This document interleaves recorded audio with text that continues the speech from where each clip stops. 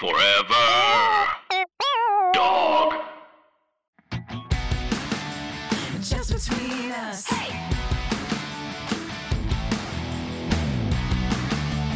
Just between us.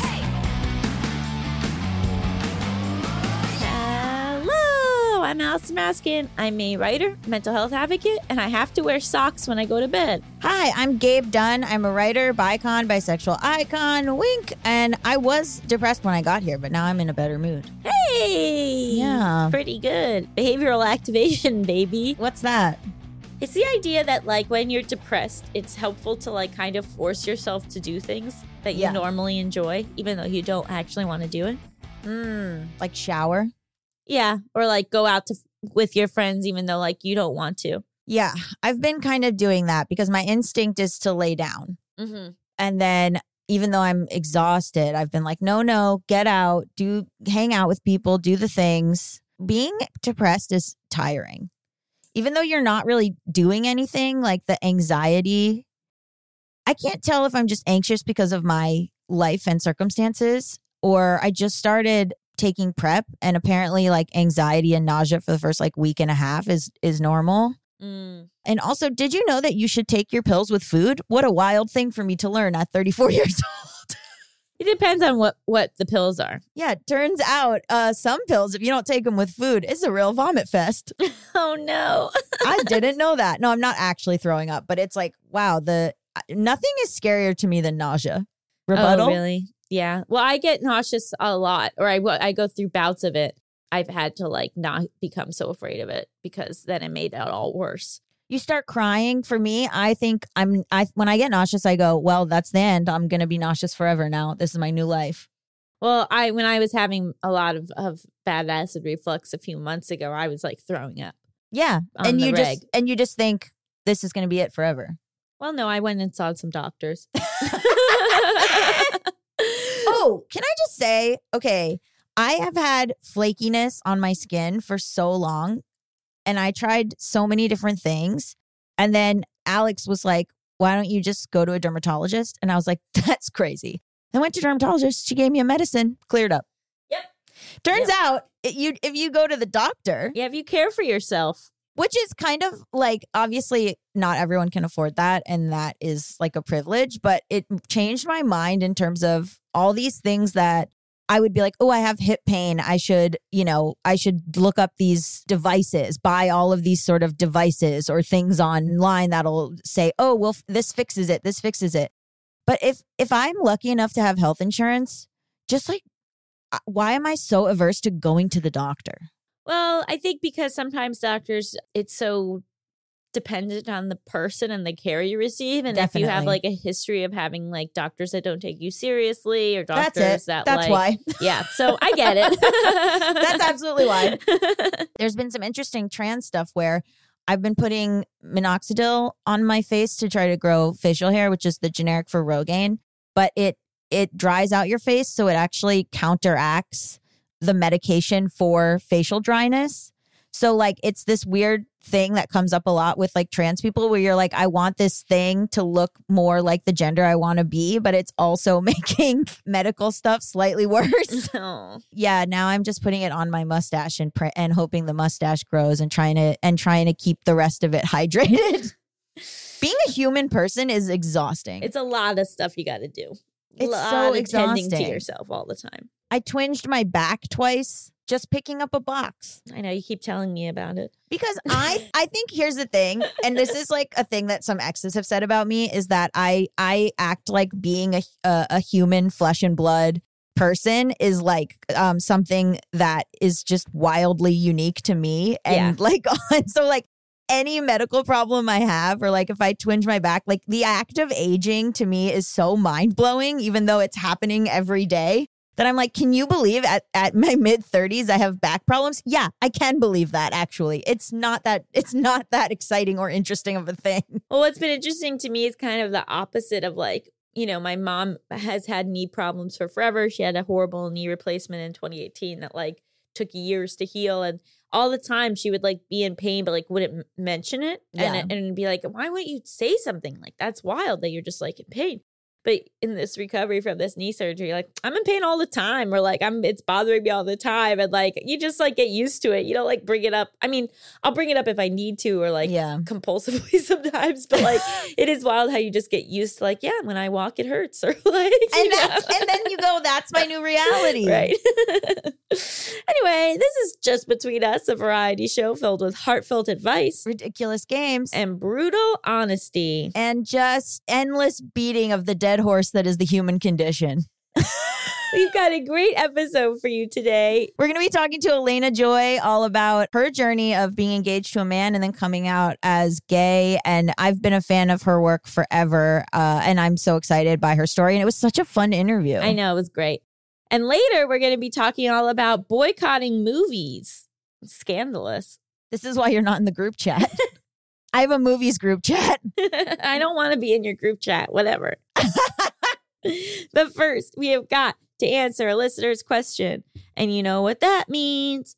Hit it! International question! International question! International question! Captain Planet standard count. Unknown. Iconic name. Yeah, it was hard to fit it in, but I think I did it. Iconic name. Okay, they write, "Hi, Allison. I don't think Gabe watches this, but on the off chance they do, and Gabe, I've been really struggling with the pressures of doing good. I'm someone who believes in the importance of environmentalism, but sometimes it can feel so hard. For instance, getting a bottle of water at an amusement park, having meals that include vegetables from other countries that had to be imported, or buying a product with plastic. I just feel so much guilt afterwards. I know it's bad for the world. I know I shouldn't feel guilty for just existing. How do I remedy this? Thanks, Captain Planet Stan account." Okay, there's two things going on here. One is beating yourself up, and two is a very real increasing fear that I think a lot of us have had, at least me and other friends that I've spoken to, about the ever encroaching effects of climate change and the helplessness and hopelessness that we feel about it. So one is feeling extreme pressure to take care of a global problem on your own. Right. And two is the idea that this is sort of inevitable. Did you see they moved the doomsday clock? No. I don't know what the doomsday clock is. Okay, so the doomsday clock was it's almost performance art, but it's done by these like scientists, and they basically, they've been doing it forever. And they moved the doomsday clock closer to like how long it would take for the earth to have doomsday. And it used to be, it was like 7 minutes was considered so crazy. And now yesterday or a couple days ago, they moved the doomsday clock to 90 seconds. I don't know what you mean. Like that, like it shows how long it would take for the world to totally melt down. So like due to like what? Like nuclear power, or like how close we are based on like climate change to, you know, mass avalanches or some sort of mass extinction event. I don't like this. Okay, but it's saying like if one thing went wrong, how long would it take? And they moved it to 90 seconds. And I think like there's a lot of prominence to climate activism, but it has to be done by these bigger companies and the government. And so like if you feel like, what can I do personally? I think getting involved politically is better than beating yourself up over a water bottle. That being said, yeah, it's not terrible to make changes. Like, it's not terrible to like bring, you know, to have your own water bottle or to, you know, but it's hard because then you hear all this stuff. Like if you actually look into how recycling is done, it's not as well done as we would hope it would be. So my thought is just getting it really involved politically might help your anxiety around the whole thing. But there's no perfect answer. Yeah, I mean, I think it's also moderation, right? It's like it's balancing that, like you want to help, but also you're human and and you have to live your life. And so I think I really like the idea of like, yeah, making sure that like you are, you know, active in these causes if you're able to be. And then also maybe, you know, your day-to-day life, like you can make some you can do what feels right to you. Like I think it's much easier to control our home than it is to control when we go outside of our home. Absolutely. So like even just letting that be different, like allowing yourself, like I don't have water bottles in my home. I have local vegetables when I cook at home, but like allowing yourself some leeway when you're, with friends or out and about and living your life, and sort of maybe having that kind of mindset. And also like just remembering that like they love to make it seem like this is an individual responsibility when it's not. And it's corporations that are ruining the environment. And like, it's a way for like those corporations to like make you feel like a piece of shit, to be like, but you better not buy this one water bottle. But it's like, maybe you should, I don't know, pay any taxes and also get rid of your wild emissions. So, or look up greenwashing, because I think that will make you feel less anxious. Also, like, can you explain what that is? Oh, greenwashing is just when these companies put out these environmental, happy Earth Day. Oh, we're going to do these little changes that are sort of like PR stuff that doesn't actually change that they're dumping oil in the Everglades. Right. And so I think looking that up, that's the effect that you're feeling. You're feeling uneasy and uncomfortable with greenwashing.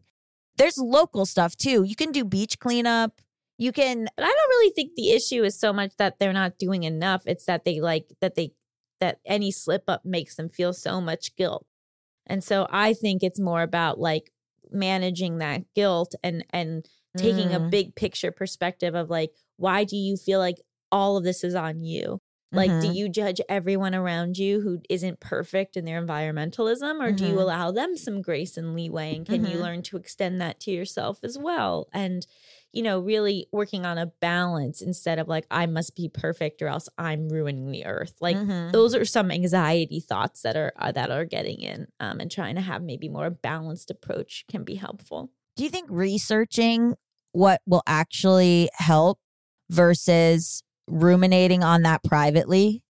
Like if you research, does going vegan help? Or if you research rather than, and then you read something that says, actually buying something with plastic isn't really going to affect anything. Like, is it that sometimes for me, I don't know the answer. So I've made up the answer in my mind, and the answer is everything.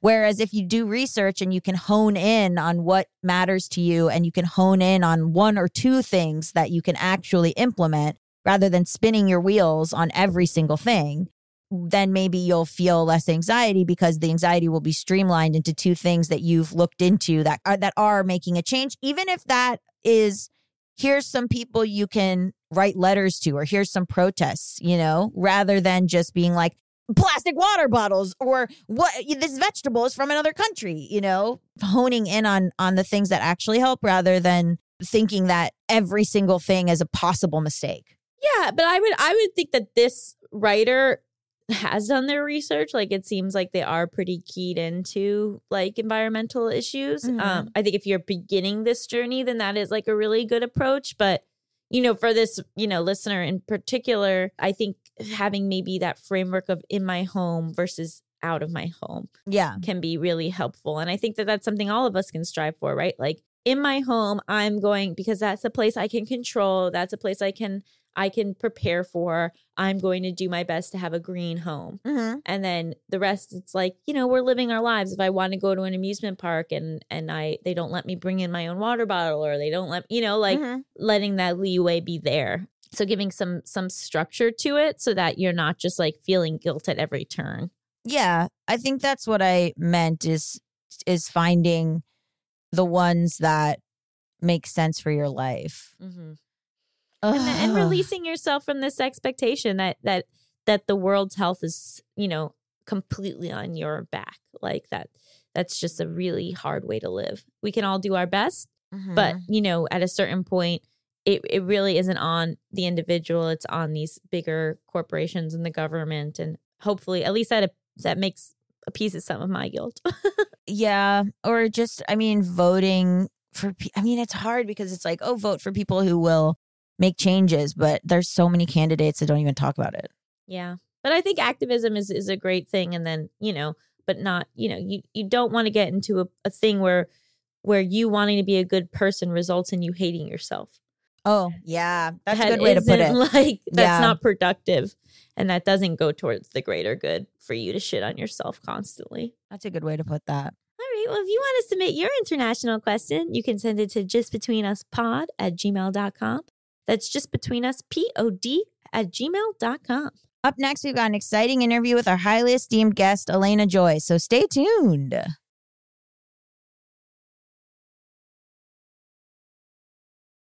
BetMGM has an unreal deal for sports fans in Maryland. Turn $5 into $150 instantly when you place your first wager at BetMGM. Simply download the BetMGM app and sign up using code OldLine150. Then, place a $5 wager on any sport. You'll receive $150 in bonus bets, regardless of your wager's outcome. And if you think the fun stops there, the King of Sportsbooks has plenty of surprises in store. Check out daily promotions, same-game parlays, live bets, and so much more. Download the app in Maryland today and get $150 in bonus bets instantly from your first wager. Only at BetMGM. BetMGM and GameSense remind you to play responsibly. See BetMGM.com for terms. 21 plus only. Maryland only. New customer offer. Subject to eligibility requirements. Rewards are non-withdrawable bonus bets that expire in 7 days. From issuance, please play responsibly. For help, visit mdgamblinghelp.org or call 1-800-GAMBLER in partnership with MGM National Harbor. Promotional not available in Washington, D.C. Has dealing with stress and trying to get more focused a New Year's resolution you haven't cracked yet or don't really know how to fix? I have a lot of trouble staying focused, and I also get super stressed out, and I think that not being able to stay focused really dovetails with that. So if there was a way for me to keep my focus that didn't also cause my brain to get so scattered with stress, I would love to be able to fix it. I sometimes can't focus on the task at hand because I'm so busy realizing that there are things I need to do on the Just Between Us Instagram account. So I'll be like fully writing something and all of a sudden my brain will go, JBU Instagram, have to post on social media. Truvaga is a handheld product that stimulates the vagus nerve to improve overall health and wellness. Stimulating the vagus nerve with Truvaga helps to balance and strengthen the nervous system, which reduces stress, increases focus, improves mood, and improves sleep.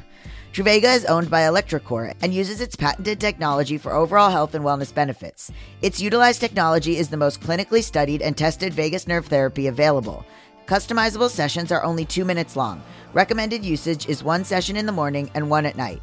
Truvaga comes programmed with 350 sessions, which, if used twice a day, will last approximately 6 months. It's drug-free and easy-to-use therapy to help improve your health. No app or phone is required.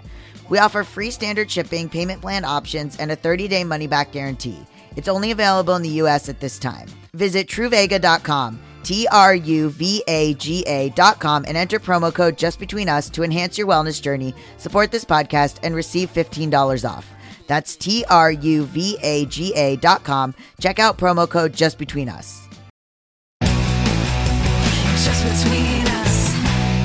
Welcome back to Just Between Us. It's time for the juiciest, most scandalous, most controversial segment known to all of podcasting.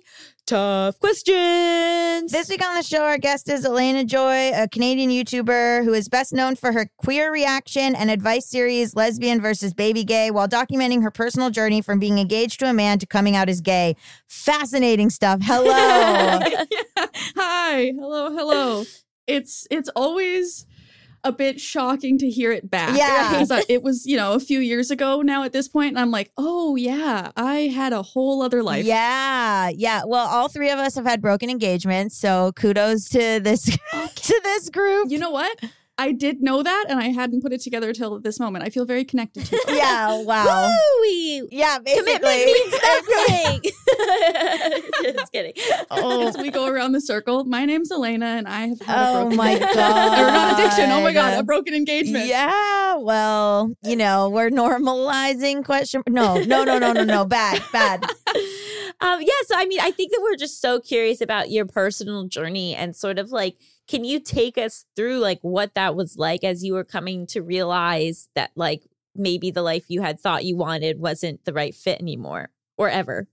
Oh my God, yeah. Where do you want me to start? It was a long and winding road. I was out as bi for, I'm going to say 7 years already at that point.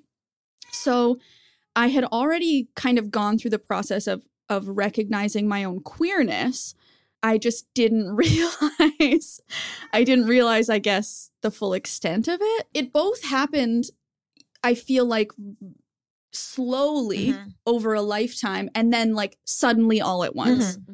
So where were you in your relationship with your ex, and sort of like how much of it was about like a reflection of that relationship versus just like your own self-discovery? Me and my relationship with my ex was wonderful. And I think that's part of the reason that this all took me so long, is because I was like, he's perfect. Like, he's this wonderful man. We have this beautiful relationship. We love each other so much. We'd been together for basically a decade.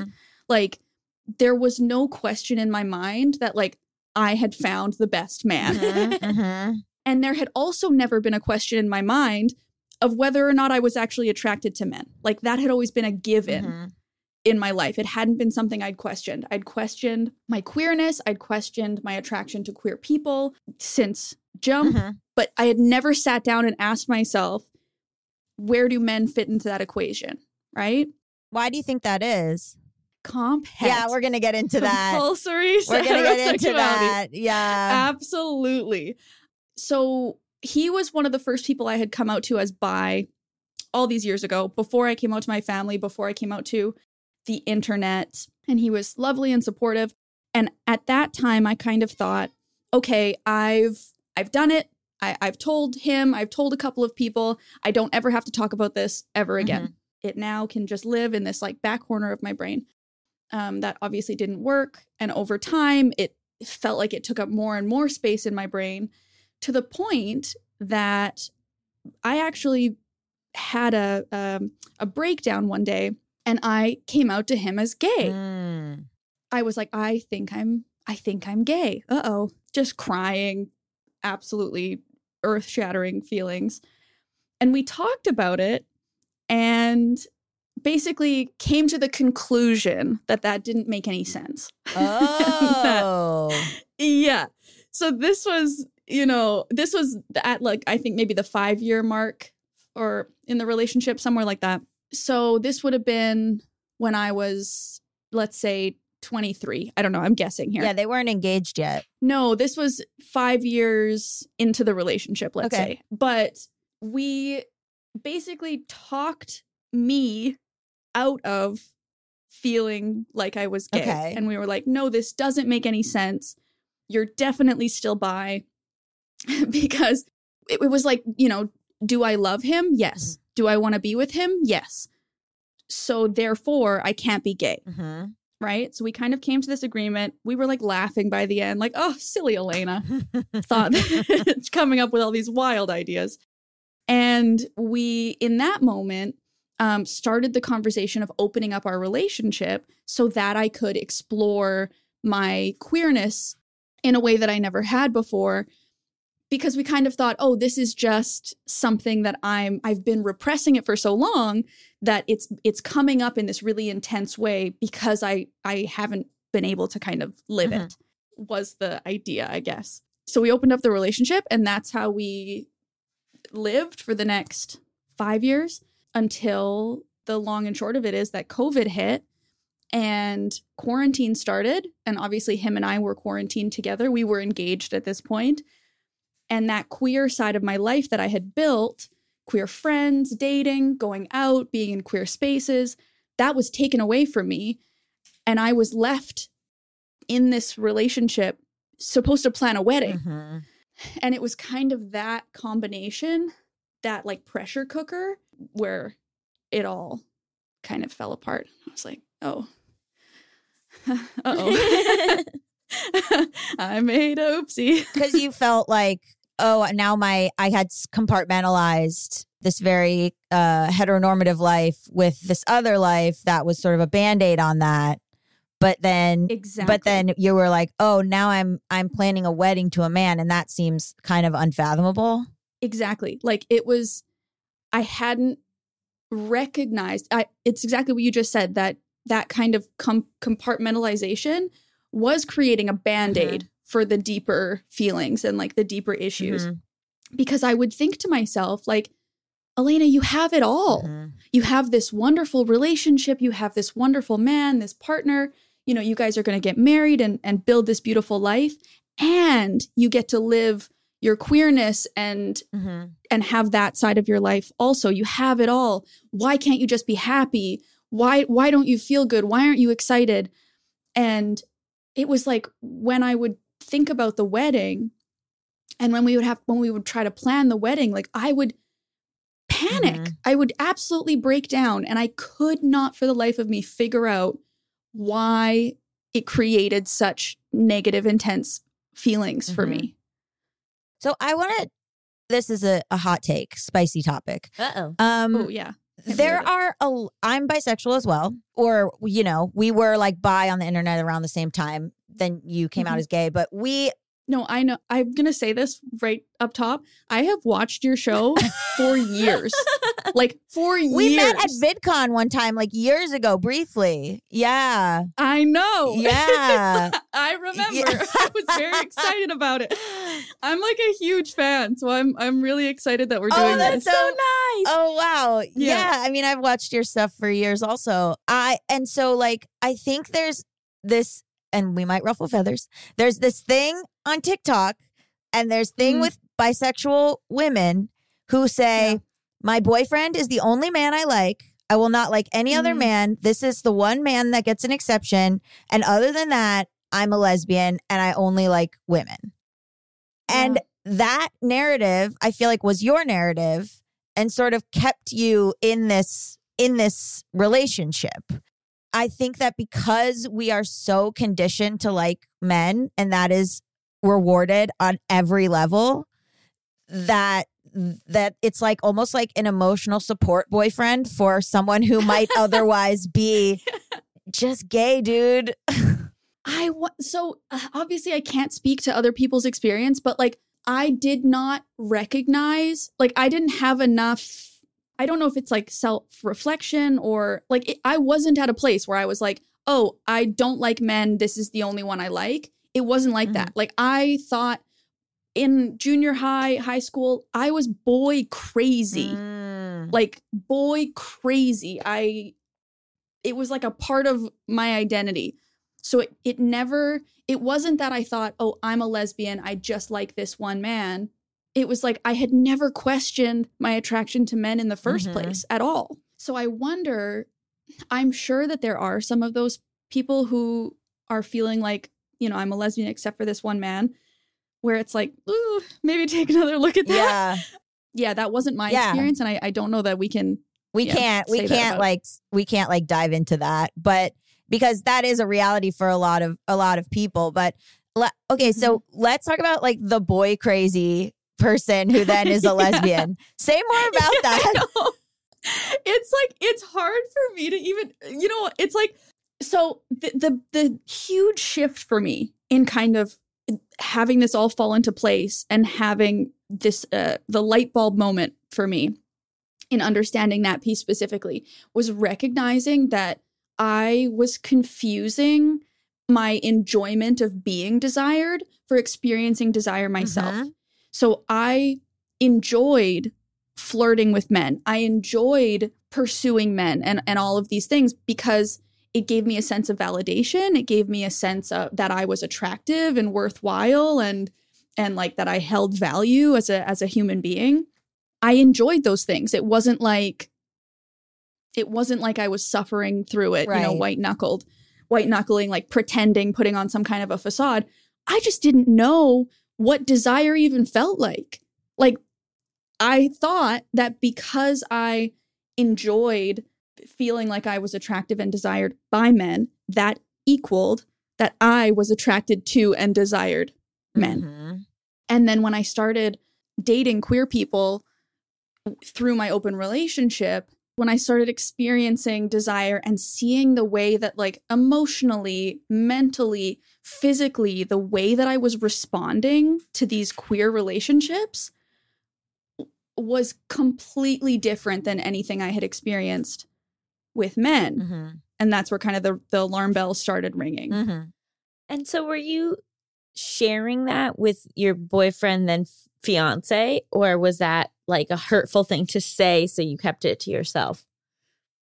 Yes and no. I was very good at shutting down any kind of alarm bell that would happen. Like, I was very practiced in the art of repression by that point.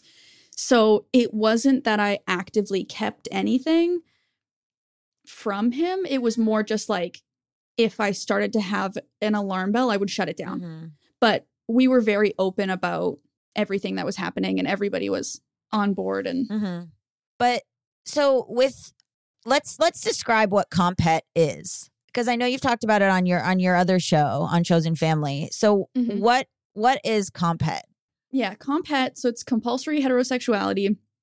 It's essentially the idea that being straight, being a woman attracted to men, or a man attracted to women, that this is the default, it's the norm, it's a given. So it's the idea that, like, that's the framework that we are building the rest of our lives, and that we are building our experiences, our attractions, our feelings into. So the framework is, I am a woman, so therefore I am attracted to men. Every other experience that I have, I will do mental gymnastics to fit it within that truth, even if it's not the truth. So I had to realize, and I'm still working on this, and I've had to separate out with men. Do I just find this man funny? Do I just want this man to be my friend? Do I just like this man's opinions? Do I just enjoy hanging out with him? Because of compulsory heterosexuality, if I'm like, I think this man has nice eyes, I guess we're in love. Like, there was no discerning for me that it was just like, perhaps you enjoy this person's presence, and that doesn't mean you have to date or fuck them. You can just be like, wow, this is my friend. And I think it was a lot of validation. Like, I was like, well, if he has sex with me, he also thinks I'm funny. Yep. And then I am funny because I've received this validation. Yeah, men only have sex with women if they think they're funny. No, it's not real. It's not real. That's what it tells you. It's absolutely not real. It's like personality traits that I wanted, which again, this turned out to be quite trans of me. But personality traits that I wanted, I thought could be sexually transmitted. Or like Nico Case has an amazing lyric where she says, I fucked every man that I wanted to be. And that's like, I feel like we are, because of compet, we are not taught to unpack that. Absolutely. And isn't that revolutionary to realize, like, oh, this is what friendship feels like. This is what admiration feels like. This is what aesthetic attraction feels like. It doesn't mean I want to bang you. It doesn't mean we're in love. It doesn't mean I'm attracted to men at all. Like, I didn't understand that there was a difference between romantic and friendship feelings because I didn't experience romantic feelings. So I created a narrative of what that felt like, which meant that I thought I was attracted to everyone. Yep. I would say this, like, one of my exes, I would say this to them, that like, oh, I'm just like a little bit attracted to everybody. Yep. And they'd be like, okay, Alayna, sure, interesting. Yeah. Like, you, great, good for you. And then after I realized all of this, I'm like learning what attraction feels like, learning what romantic attraction feels like, learning all of these things. And I'm like, oh, Alayna, you poor thing. Like, I could have saved myself so much time. And also, that's how things get confusing with female friendships when you're a baby gay or whatever, because you're like, well, why am I feeling differently about this girl? It must just be friendship, because that's, you don't have any concept of what, like, the differences between how you want to spend time with different people. Yeah, I don't think I've really talked about this on the internet much, but I feel like not that I messed up a lot of friendships kind of on the other side of the coin, but like, even once I recognized my own queerness, like as a bi woman, I still held that belief that I was kind of attracted to everybody. So that went for men and women. So it's really taken me time to be able to kind of figure out, oh, like, friendship is a thing that exists separate from romance, separate from physical attraction. Yeah. I'm 30. Like, I shouldn't have to teach myself this at 30. Like, come on. How different did it feel to be dating once you were out of the engagement and identifying as gay versus when you were dating as a bi woman in a Open relationship? I mean, completely different. Absolutely completely different. I held very little attachment generally while I was engaged. Like, there were a lot of feelings that I believed that I just didn't experience. Like, I thought, oh, I'm just not as dramatic as other people. Like, everyone else just needs to calm down. Like, love is not that big of a deal. Jealousy isn't real. Everyone just like take a breath. And then I started experiencing emotion. Yeah. When I was like falling in love. And I really had to check myself and kind of reevaluate a lot of the ways that I kind of went through the world. I think the difference is that things matter in a different way. Like, everything feels more intimidating. Everything feels more intense. Everything feels scarier, but also like it feels like someone turned the lights on. Like, it feels like until this point, I've been walking through the world in the dark or like in black and white, and all of a sudden somebody put the color in. Like, it's a wildly different experience. How did you approach ending it? I was basically progressively having more and more and worse anxiety attacks around the wedding and around fearing that I might be gay. And then, basically one day I just told him, I'm gay and I know this about myself and I can't do anything about it. How did that go? He's like the loveliest, right? So like, obviously we were both heartbroken, but like, we're still friends. It was one of the most painful times of my entire life. Absolutely. That's not because of him. It's just because it's sad. Yeah. Like, I had to hurt somebody that I really care about. And both of our lives got turned upside down. And that wasn't his choice. Do you feel any resentment for that conversation you had years earlier? Like, do you ever go back and say, what if he had just believed me? What a question. So I've never thought about it like that before, but no, because it wasn't him trying to talk me out of anything. It was, I said, I think I'm gay. And he, he's like comforting me and he's just started asking me questions. So he was like, does this mean that you don't want to be together? Like, is that what you're saying? And I was like, no, I want to be together. And he was like, okay, like, does it mean that you don't love me anymore? No, I love you. Does it mean that you don't enjoy being together? Like, he was just trying to understand what I was saying to him. And I was saying no to all of the things that he's asking me. So by the end of that, we were both kind of just like, well, that doesn't make any sense then. Right. So I don't feel resentment toward him. I feel resentment toward Compet in general. I feel resentment, honestly, toward religion because I grew up very religious. I feel resentment toward the fact that I didn't see queer women. I didn't see queer people in my life around me growing up, on TV, in books, anywhere, until YouTube. Yeah. That's, I think, where the resentment lies. We're going to take a quick break, but stick around. Has dealing with stress and trying to get more focused a New Year's resolution you haven't cracked yet or don't really know how to fix? I have a lot of trouble staying focused, and I also get super stressed out, and I think the not being able to stay focused really dovetails with that. So if there was a way for me to keep my focus that didn't also cause my brain to get so scattered with stress, I would love to be able to fix it. I sometimes can't focus on the task at hand because I'm so busy realizing that there are things I need to do on the Just Between Us Instagram account.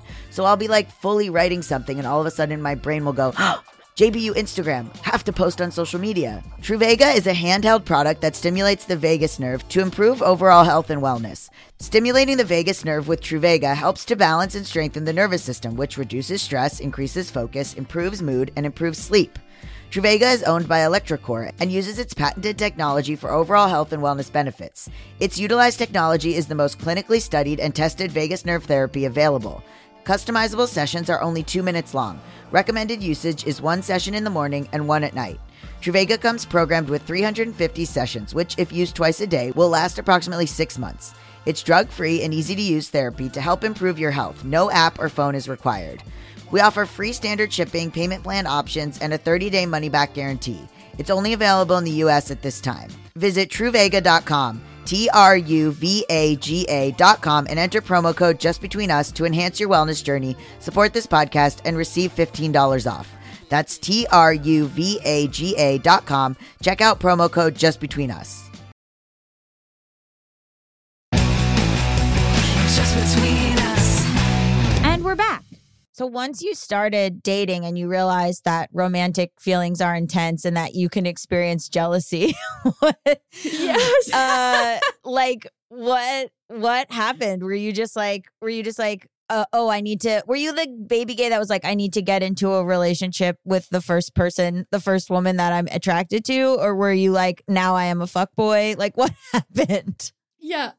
So, like, oh God, I have tried to be a fuckboy, Gabe, and I'm just not good at it. Because suddenly talking to someone you're attracted to matters. Yes, exactly. Right. So, oh God, it was COVID, right? Like, I mean, it's still COVID, but it was really peak COVID when all this happened. Like, COVID hit in March. This was April. Like, so Oh my the God. world was, the world was shut down. You know, he had to move out. Suddenly I'm living alone. There's a global pandemic. Nobody knows what's going on. So I did start going on some dates, but it was COVID. So they were all like distanced dates. It was obviously, I'm still reeling and emotionally just completely chaotic. I met a woman online through TikTok. Of course, the gayest dating app of all time. Yes. TikTok, the gay dating app for us all. Just Between Us, sponsored by TikTok. Yeah, truly. So I had wanted to like have this kind of period of exploration, but I fell for this woman. We were together. We tried to make things work for about a year. It didn't work out. And then same thing. I was like, okay, now like there's vaccinations. Everything is a bit more chill. Let me get back on those dating apps. I'm going to be single. I'm going to like do my thing. Let me experience this queer life. And I did that for a while, for like a few months. But I pretty immediately met a woman that has just completely, changed everything. But I feel like I did get a period of exploration. And then now I'm in like the most wonderful relationship that I've been in my whole life, and the world is bright. Like I don't know how to. It's really overwhelming to be experiencing all of these emotions, and like it feels like every day I'm feeling something, and I'm like, oh my God, is this what everyone's been talking about? This is what they've been saying this whole time. I thought they were crazy. Oh. Like, I thought you were all out of your minds. Specifically, and now here too. I am. Yeah, exactly. I'm curious about the monogamy polyamory of it all. Like, did you go back to wanting to be monogamous? Are you still someone who wants to be open? Like, how did that fit into the journey? Yeah. So at first I thought, oh no, the open relationship style worked for me. This is something that I'd like to implement in the future. But then I realized, like, once I fall for someone, like, that's it. Interesting. So, yeah, I'm full monogamous.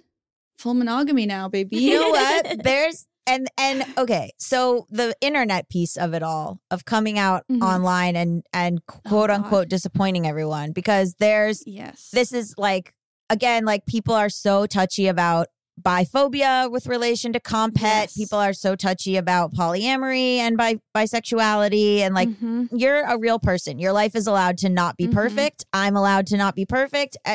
Allison has to be perfect, but that's Allison fine. has to be perfect. Yeah. So like, you're kind of like, oh gosh, I don't want to be bad representation. I don't want to make anyone feel like they're not actually bisexual, whatever. And you were like a big bisexual voice. So what was the reaction? How did that go? I know because I saw it, but tell the audience. I was terrified. Like that was one of the hardest pieces of all of this was that I had created a whole brand, not persona because it was me, but brand. I had created an entire career around, championing this idea that bisexuality was valid no matter who you were dating, and that my bisexuality was valid even though I was in a long-term relationship with a man. The internet did not know about the non-monogamy. Nobody did. My family didn't. Like that was all. What? I knew about it. Well, you knew about it because we'd met at YouTube And there was conventions, and this is goss, where I would and there was enact hot my goss. non-monogamy. I knew the hot goss. I didn't even talk to anybody, and somehow I got the goss. Oh God, because I was a terror. So then when I was like, oh shit, like now I am gonna become the poster child for all of the things that I've been trying to fight against.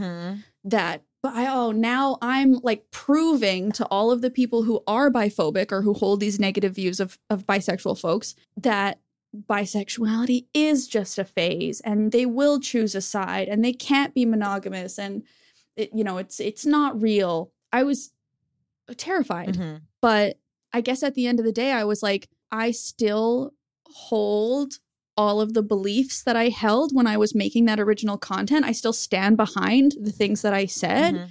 I still believe those things about bisexual women in relationships with men or not.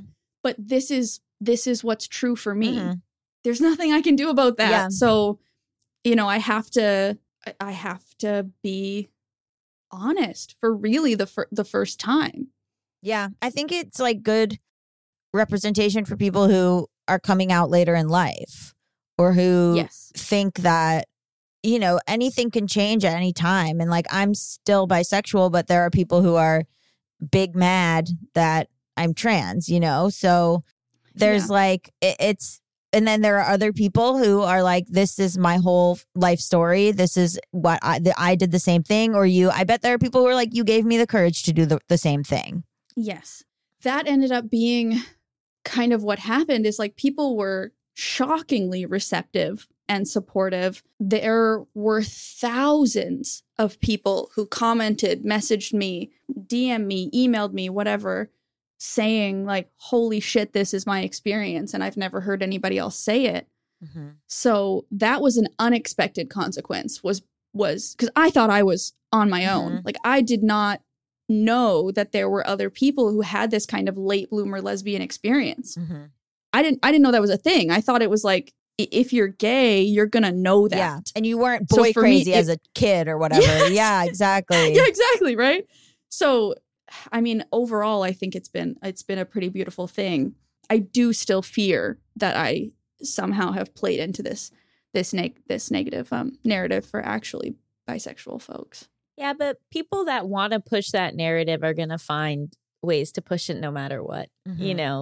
Right. It's not like, oh, without you, they would crumble. Right. Like they have an agenda and they're going to find their agenda no matter what. My ex's mom who was like, you're going to leave him for a woman. That's what bisexuals do. They decide to be lesbians. Joke's on you, ma'am. I'm a trans guy.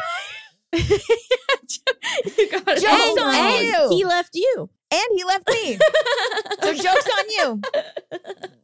Do you feel like compet played a role in your transness? Yes. Do you feel like that's okay? Can you talk a bit about that? Yeah, it's like, because my audience asked me a lot of questions, and I'm like, I'm not trans. I don't know. no, I mean, I can't speak to it. it did because, like I said, I think I thought, oh, I admire this aspect of this guy, so I want to date him. Where Right. it's like, do you, or do you just want to like dress like him? Or do you just want to, you just want the ability that he has to confidently enter a room or whatever? Like there were, or by proximity to this guy, I could be that type of guy. And that took a long time. And also, to be honest, like the narrative of, you know, trans kids, which is one that gets pushed a lot, which is great. But it's very much like, oh, I was a 3-year-old and I told my mom I'm a girl. Or, you know, I refused, one of my exes, like, I refused to wear dresses and I hated wearing dresses in middle school. And my mom's big thing now is, but you were a really feminine child. And how could you be trans? And it's like a late in life revelation. I mean, I'm 34.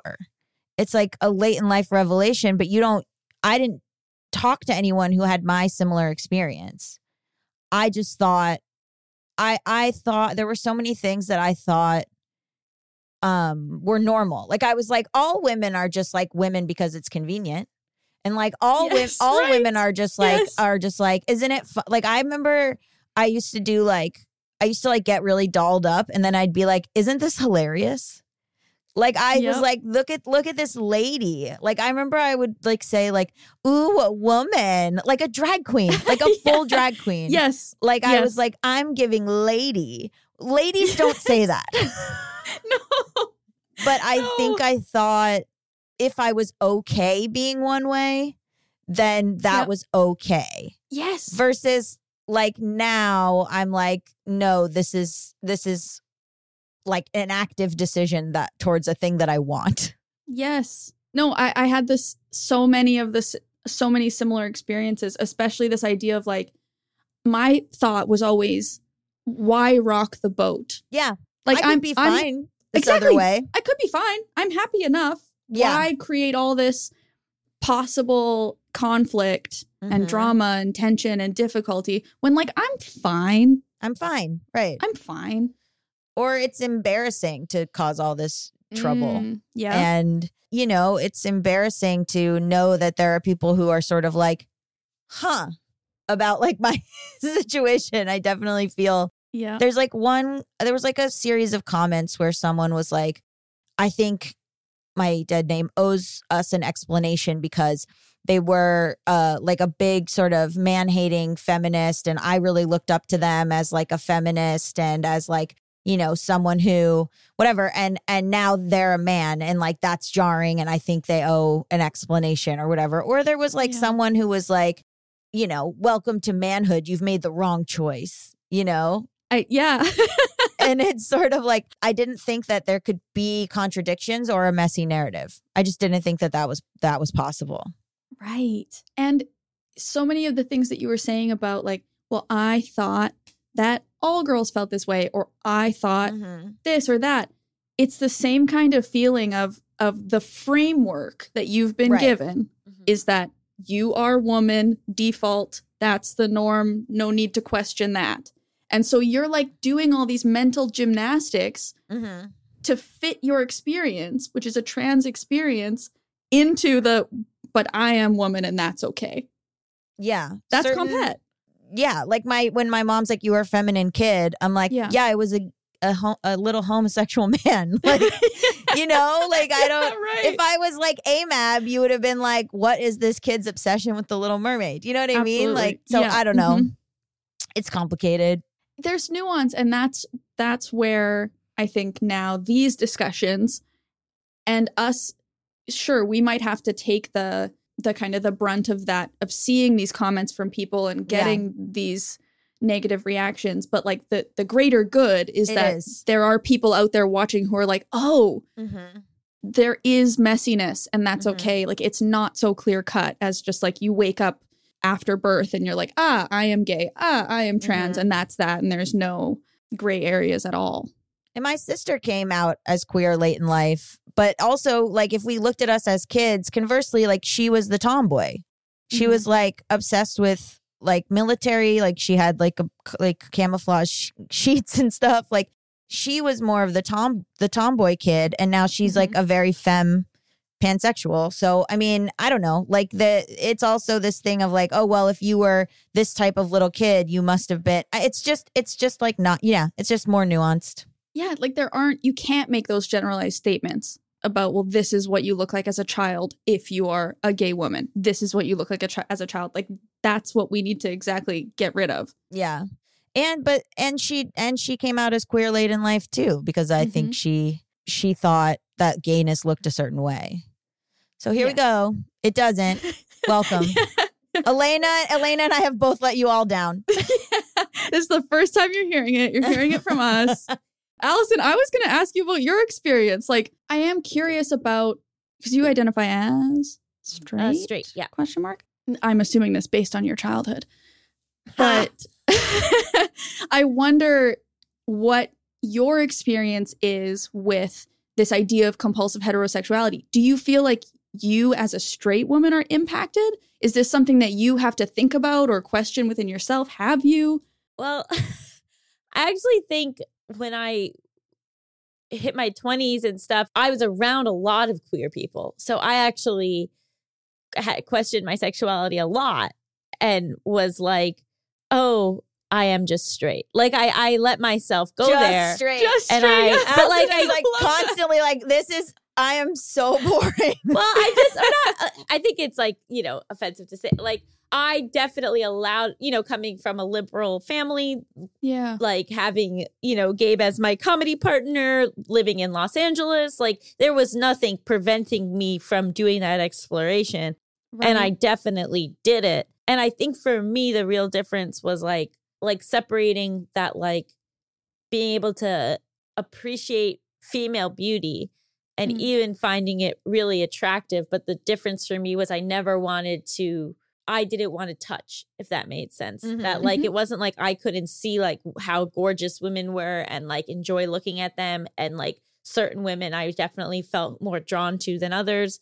Most specifically, that girl that worked at Planet Beauty. Oh my God. Yeah, like I had like a crush on this one girl that like I liked her, but I didn't want to touch in the same way. You just wanted to keep going back to Planet Beauty. Yeah, but that was also just a real problem because I can't live near any place that sells body scrubs. I'll lose my life and home. But I definitely let myself explore it. And if anything, because of like the weird microcosm I was in, I felt kind of strange that I was so straight. Yeah, right. But yeah, I let myself go there. I think for me, it's been more about like the ace spectrum and learning about that and like learning about just different people's relationships to sexuality. Like that's been more like something I'm like afraid to venture into, probably because of like just the way that we like originally taught to like think about the world, if that makes sense. Yeah, the compet of what it means to be in a relationship. And what sex looks like in a relationship, and what it looks like when what it looks like when a relationship is going well versus failing, right? Like, oh, as long as you're doing this sort of specific type of sexual whatever relating to each other or experiencing desire in this certain way, oh, then your relationship is going well. And I do think there's not enough asexual representation, and that people feel like, oh, I think you specifically are like scared to be like, I don't want to commit to this narrative of being asexual. Like, I don't want to commit to that. Well, because I don't think that I am. I think sex fulfills different needs for different people. Yeah. And not everybody experiences it the same way. And that was something that like I've had to like come to terms with and like accept and be okay with, and not feel like I'm broken because I don't experience it in the same way as everybody else. You made Allison Sorry. cry. I'm You sorry. made Allison cry. Oh, It's important so stuff to talk about. Asexuality is also so misunderstood. Like, so Yes. misunderstood. It's so important. But I'm not claiming that term. No, Like, no. don't- And yeah. I know that you wouldn't. But like, sorry. No, it's okay. My kind of point or like interest in asking the question about a compet experience within somebody who identifies as straight or cis is like the idea that I think this impacts all of us. Definitely. Whether you identify as queer or not, we've been fed this script and this kind of box of like what relationship looks like. And I think it impacts all of us. It ruins everything. It ruins everything. Yeah. Yeah. Agreed. It ruins everything. And it's not realistic to, I feel like it fits 1% of the people, but everyone talks about, all the 99% are like, yeah, I'm the same as this. Oh God. You know, like, and because it's scary to say you're not. All right, let's play a game No, show. I We're running out of time. I love this. We never make Allison cry. So Hypotheticals is a game show where you two are going to be my contestants. I'm going to give you a series of hypothetical situations. You can answer any clarifying questions you might have, and then you tell me what you would do in that situation. And sometimes I pick a winner. Sometimes I'm the winner. You should be the winner this whole time, I think. This whole episode is Allison's the winner. That's nice for me. Thank you. Okay, so our first game is America's favorite game show. Would you stay with this cheater? You find out that your partner of 48 years had a whole plan to leave you for their business partner 39 years ago. Business partner? Okay. They even ran away together while you were on a trip. But after 7 hours, your partner realized they'd made a mistake and returned home without you knowing. Would you stay with this cheater? So we've been together 40 years. This happened They've been together 48 years. and this was 39 years ago. Yes. So we'd been together for a decade. Yeah. Okay, that's tough because because I don't know math. So when I was like, oh, okay, so this was like within the first year of us dating. No, They you've had been this together indiscretion. for like 11 years. That's so hurtful. How did we find out? You found this like note that their business partner had sent to them that they'd kept after they had broken it off. And then they confessed to everything. Are you making this up right now? Yeah. I'm like watching this is real time. No, I don't stay because that's a lie that they have kept from me for 30 almost years. 30, 40. Oh, God. I don't know the math, but decades. They've kept the secret and I had to find out by like stumbling upon what else are they keeping from me? Mm-hmm. Right. It would maybe be different if they came to me one day and said, look, I have something that I haven't told you that I need to tell you about. That would maybe feel different. But like to know that they've just been keeping a secret for that they intended to continue keeping. What else are they hiding? Are they still in business with this person? Oh, good question. Yes. Okay, I'm out. Absolutely Wait, not. how Now they've successful gotta- is the business? Very successful. Ah, Is there a damn it. Every episode, it comes down to me being like, how rich are they? But is there a prenup? If there's no prenup. Is there a prenup? There is, yeah. Fuck. Yeah, sorry. Oh, man. Okay. Well, I feel like I would stay, but I would just now in the back of my mind be like, well, now I can do whatever I want. Right. They cheated on me. I'll do whatever I want. I do think, and we're probably like 70, right? Right. yeah, you're so old. But like, I do think that this one, I think I maybe would have to leave. Really? Because the betrayal was so intense that it wasn't just like a one-off or whatever. It was like they were going to leave me. Oh, right. Yeah. I forgot about the part where they were going to leave me. Yeah. And so- they did run away. And they together. did run So away they've with been- somebody They must have been else. having a complete affair also to get to that point of like, Right. let's An run away emotional together. affair. You're right. You're right. You're doing you're doing the thinking. God. And they were going to leave me while I was on a trip, which is very cruel. Yeah. So- What kind of trip was I on? You were on a rejuvenation retreat where you were getting plastic surgery. Okay, I'm out. I'm out. I mean, I could definitely see myself going on one of those retreats for sure. But Yeah. yeah. Well, yeah. You know what? I come back. I feel good. Everything's tightened up. That's why they stayed. They stayed, right. I looked so good when I came back. They were like, oh my God. No, they came back before that. They came back for the interview. Were they paying for the rejuvenation trip? No, you have separate finances. Okay, moving on to the next one.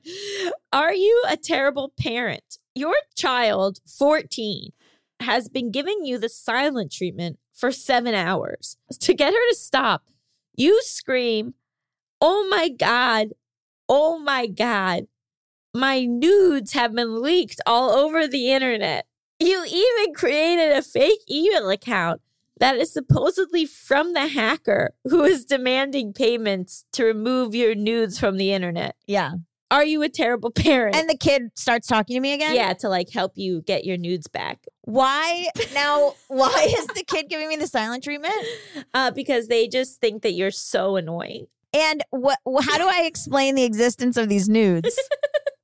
You just like they don't really ask. They're just trying to like help you in a crisis. I mean, we're teaching her problem solving. It's a life lesson. I guess because you're solving the problem and also you're teaching them to be careful with their nudes. Right. Right. A So- double lesson. A double lesson. Yeah, I think you're a good parent. Actually, that's like a really good. We should put it in the parenting book. That's like. Thank that's a good one. you. Allison's writing a parenting book called Are You a Terrible Parent? It's just her advice from Chapter these. 1. What to do with your nudes. How to use your nudes to your advantage with your child. You actually had to take nudes for this The whole. hacker doesn't show the nudes. Oh yeah. The So your hacker kid just doesn't have to says- see any of your nudes. They Yeah. just are very worried your nudes are on Maybe the internet. that's the threshold between good parent and bad Yeah, parent. exactly. Like, They have are to you see the nudes or showing not. nudes that No. you've just taken? No, that's covert incest, and we don't like that. We don't. Yeah, we don't like that. We're not on board. All right. So with that caveat, good parent. Good parent. I didn't expect that answer. Internet safety, helping in a crisis, IT department, hostage negotiation. Okay, our final game. Would you forgive this liar? You take a good friend to your favorite restaurant. You have been raving about it for years to them, and they are so excited to try. You order a bunch of things, and they say they love it all. A few weeks later, you notice that your friend left a 1-star review of the restaurant, tearing every item to shreds, including the ambiance and overall vibe. Would you forgive this liar? No, I would not forgive them. Because they have now run the risk of my place that I Yes. enjoy getting shut down That's or what I not was just having thinking. customers. Yeah. Yeah, we're changing anything when it's like, it's my favorite restaurant as is. I don't want the ambiance to change. I don't want Right. the vibe to change. Like, why did they have to leave a review? They could have just kept those Exactly. thoughts to themselves. I agree. They're now, well, now one, I'm embarrassed. And two, like if the owner of the restaurant ever finds out this is the person I brought in, I can't show my face at this restaurant I enjoy Right. anymore. And also, what if then they decide like, oh, people stop going to it and then it goes out of business? Right. Yeah. Yeah, we got to lose this friend. This friend It's sucks. indicative of a bigger problem. Who's With the leaving all friend. these reviews? 1-star reviews, anonymous, like Melissa's leaving Melissa, our reviews. producer, leaves 1-star reviews. Okay, but 1-star review, like, or just tell me that you didn't. Just say, oh, I didn't like it there. I mean, I don't know. No, I couldn't handle that. I would be so embarrassed. Really? If I brought someone to my favorite restaurant and they hated it, I don't know. I would be upset. I would just be like, okay, whatever. At least you're honest with me. Although to be Yeah. fair, my favorite restaurant is CPK. And, Yeah, sure. Like people like to act like, oh, that's a chain restaurant. That's not great. But then everyone that I take to it loves it. So whatever. Of course. CPK. California Pizza Kitchen. Unbelievable. Oh. You can't go wrong. Anyway, thank you so much for joining us. Where can people find you and follow you? So my name's Alayna Joy, but I'm Miss Fender with 2 R's on pretty much everything. I have a podcast out. It's called The Chosen Family Podcast. It's me, Ashley Gavin, Mac Injami. Each week we sit around the family dinner table and we talk about gay stuff. And the idea is that we are your chosen family. Oh, That's love pretty it. much it. Yeah. Thank a you lot of so fun. much. No, thanks for having me. Stick around after the break. We'll be talking all about boycotting movies.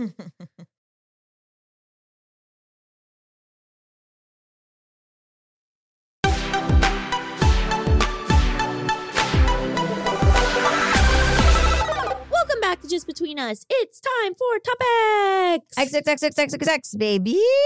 Baby. Baby, yeah. I love that one. Is that an Elvis impression? It wasn't meant to be, but I guess it Are could you come like off as Austin Butler where you're stuck using the Elvis voice forever? Because you practiced it so long? one for 2 years. Right. So now you can't speak any other way. Mhm. I mean, that kind of did happen to me, but Oh, right. You made your voice slower.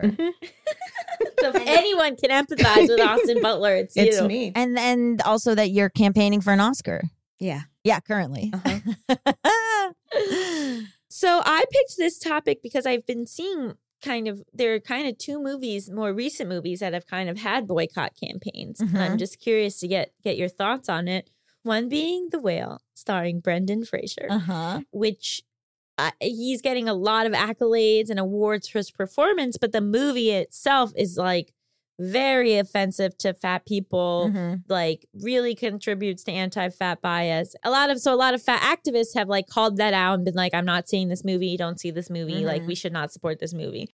And I was like, definitely. Yeah, sure.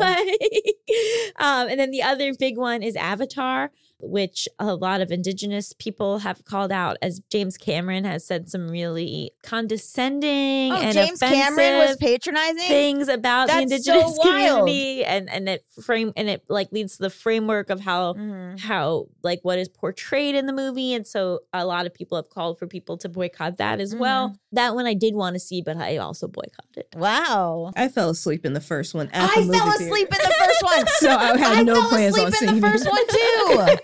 Oh my God.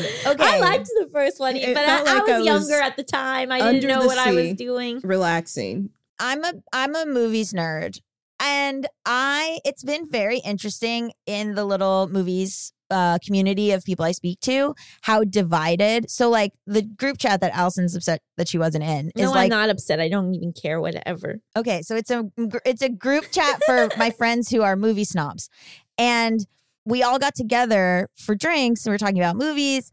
And there was like, you know, some straight boys and some queer people. And most of the queer people were like, oh, the whale, right? Like, so we obviously can't see that.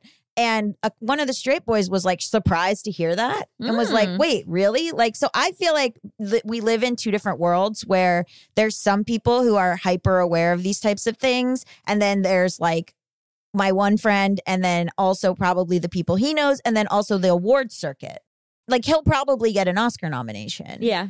And Well, he didn't. He did. Nominations already came out. I think he oh, did. he did. I think he did. Yeah. So there's like, you know, there's this wide array of, I think we hear stuff in our little vacuum and we're like, obviously everyone feels that way. And then that's just so not what's happening.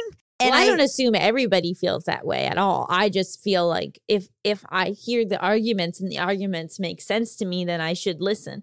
Yeah, so the big argument is that I think we are past the world of fat suits. I don't think the fat suit needs to be in any more movies or TV shows. I think it's really offensive, and I think that there are fat actors that could play these parts. But also that movie and its portrayal in general, I think is Correct, right. problematic. I heard the synopsis of it and I was like, why was this made? Yeah, sometimes with synopses for movies, I'm very much like, who is this for and why?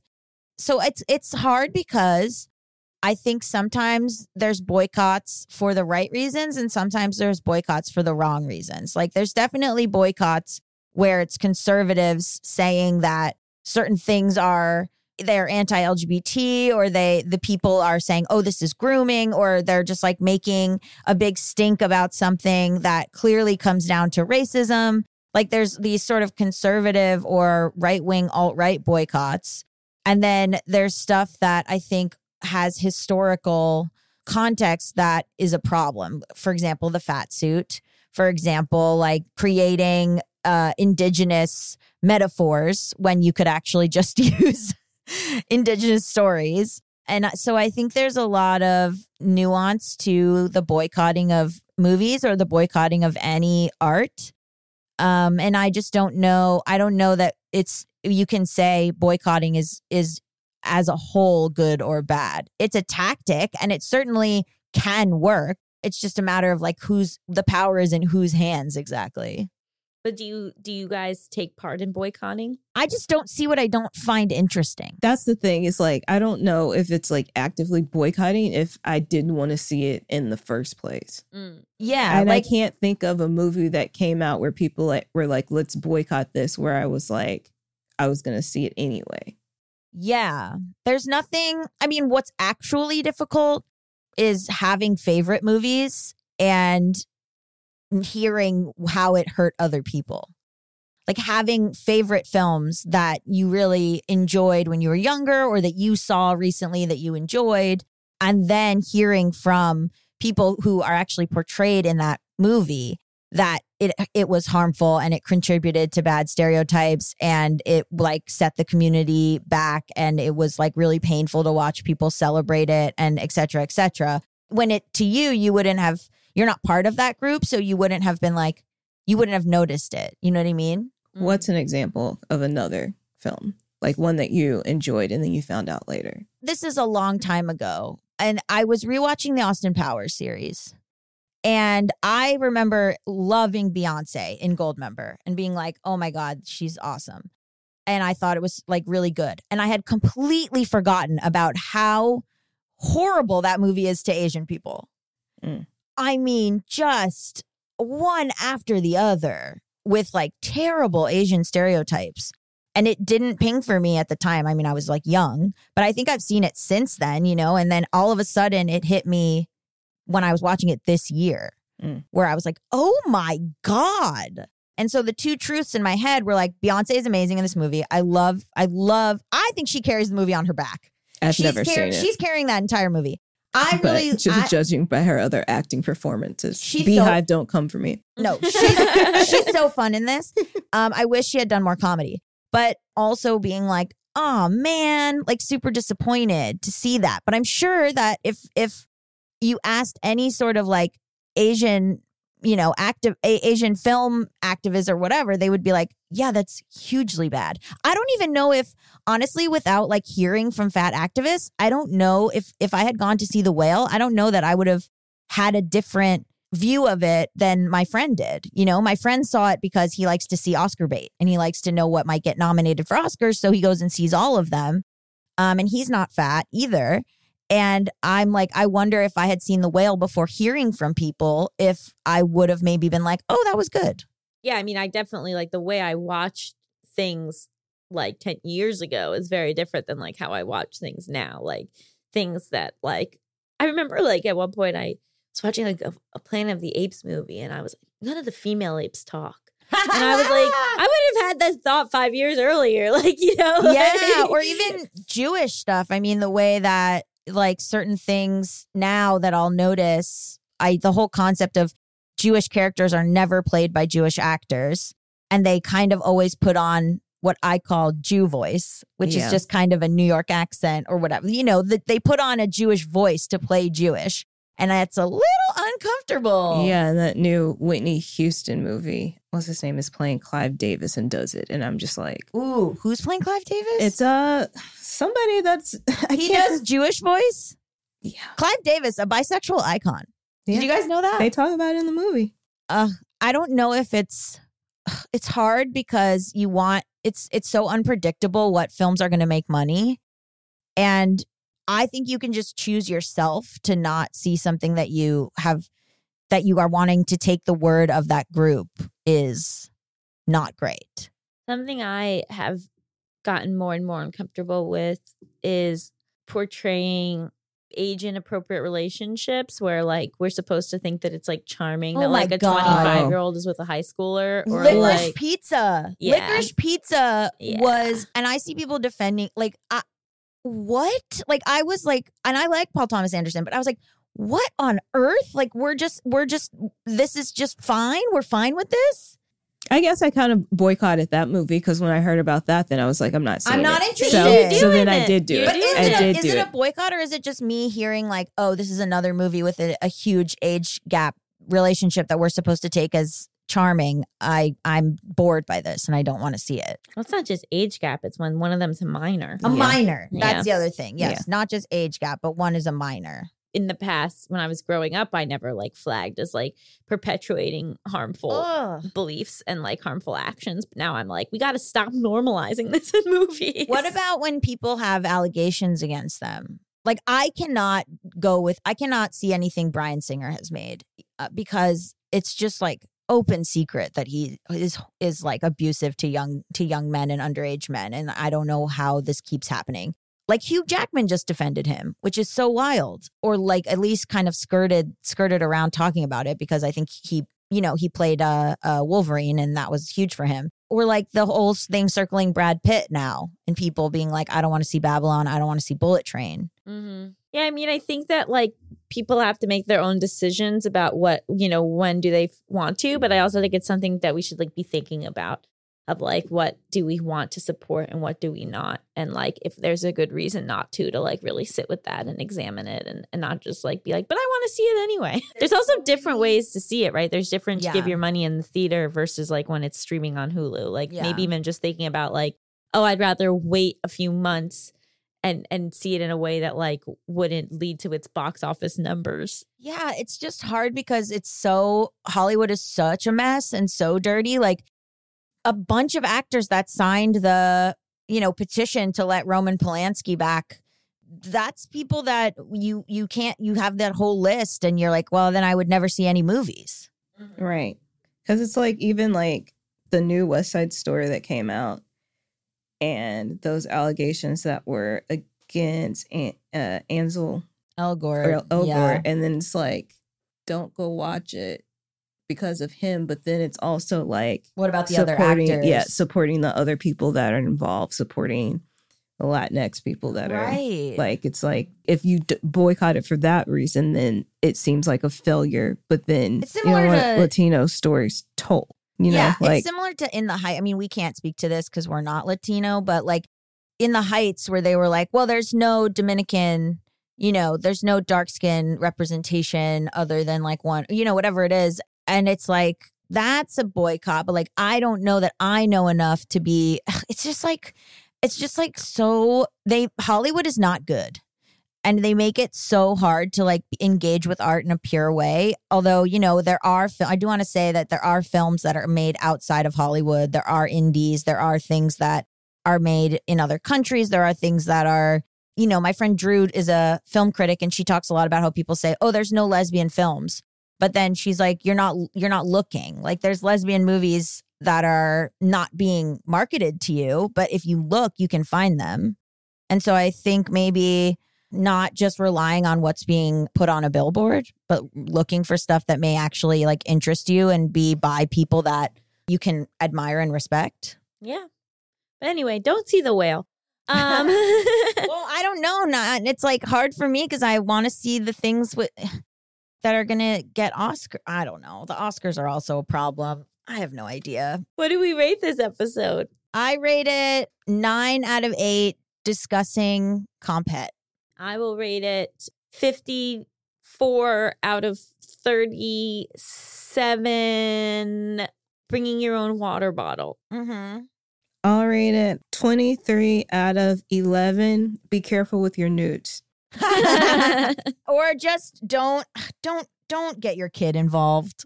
No, we decided it was a good idea. Oh yeah, okay, fine, whatever. Thank you so much to Alayna Joy for being our guest. Just Between Us is a Forever Dog production, hosted by me, Allison Raskin. And me, Gabe Dunn. Produced by Melissa Diamond Month. Edited by Coco Lorenz. Executive produced by Brett Boehm, Joe Cilio, and Alex Ramsey. Brendan Burns composed our killer theme music. To listen to this podcast ad-free, sign up for Forever Dog Plus at foreverdogpodcast.com/plus. And make sure to follow us on Twitter, Instagram, and Facebook at Forever Dog Team to keep up with all the latest Forever Dog news. Also, you can follow this podcast at Just Between Us Pod on TikTok and at JBU Podcast on Instagram. Also, I'm on Instagram now at Gabe S. Dunn. And I'm on Instagram and Twitter at Allison Raskin. And on TikTok at Allison Raskin Baby. And I'm on TikTok as Dabby Gunn. So branding's going really well over here. Yeah, good luck finding us. Forever Dog. BetMGM has an unreal deal for sports fans in Maryland. Turn $5 into $150 instantly when you place your first wager at BetMGM. Simply download the BetMGM app and sign up using code OldLine150. Then, place a $5 wager on any sport. You'll receive $150 in bonus bets, regardless of your wager's outcome. And if you think the fun stops there, the King of Sportsbooks has plenty of surprises in store. Check out daily promotions, same-game parlays, live bets, and so much more. Download the app in Maryland today and get $150 in bonus bets instantly from your first wager. Only at BetMGM. BetMGM and GameSense remind you to play responsibly. See BetMGM.com for terms. 21 plus only. Maryland only. New customer offer. Subject to eligibility requirements. Rewards are non-withdrawable bonus bets that expire in 7 days. From issuance, please play responsibly. For help, visit mdgamblinghelp.org or call 1-800-GAMBLER in partnership with MGM National Harbor. Promotional not available in Washington, D.C.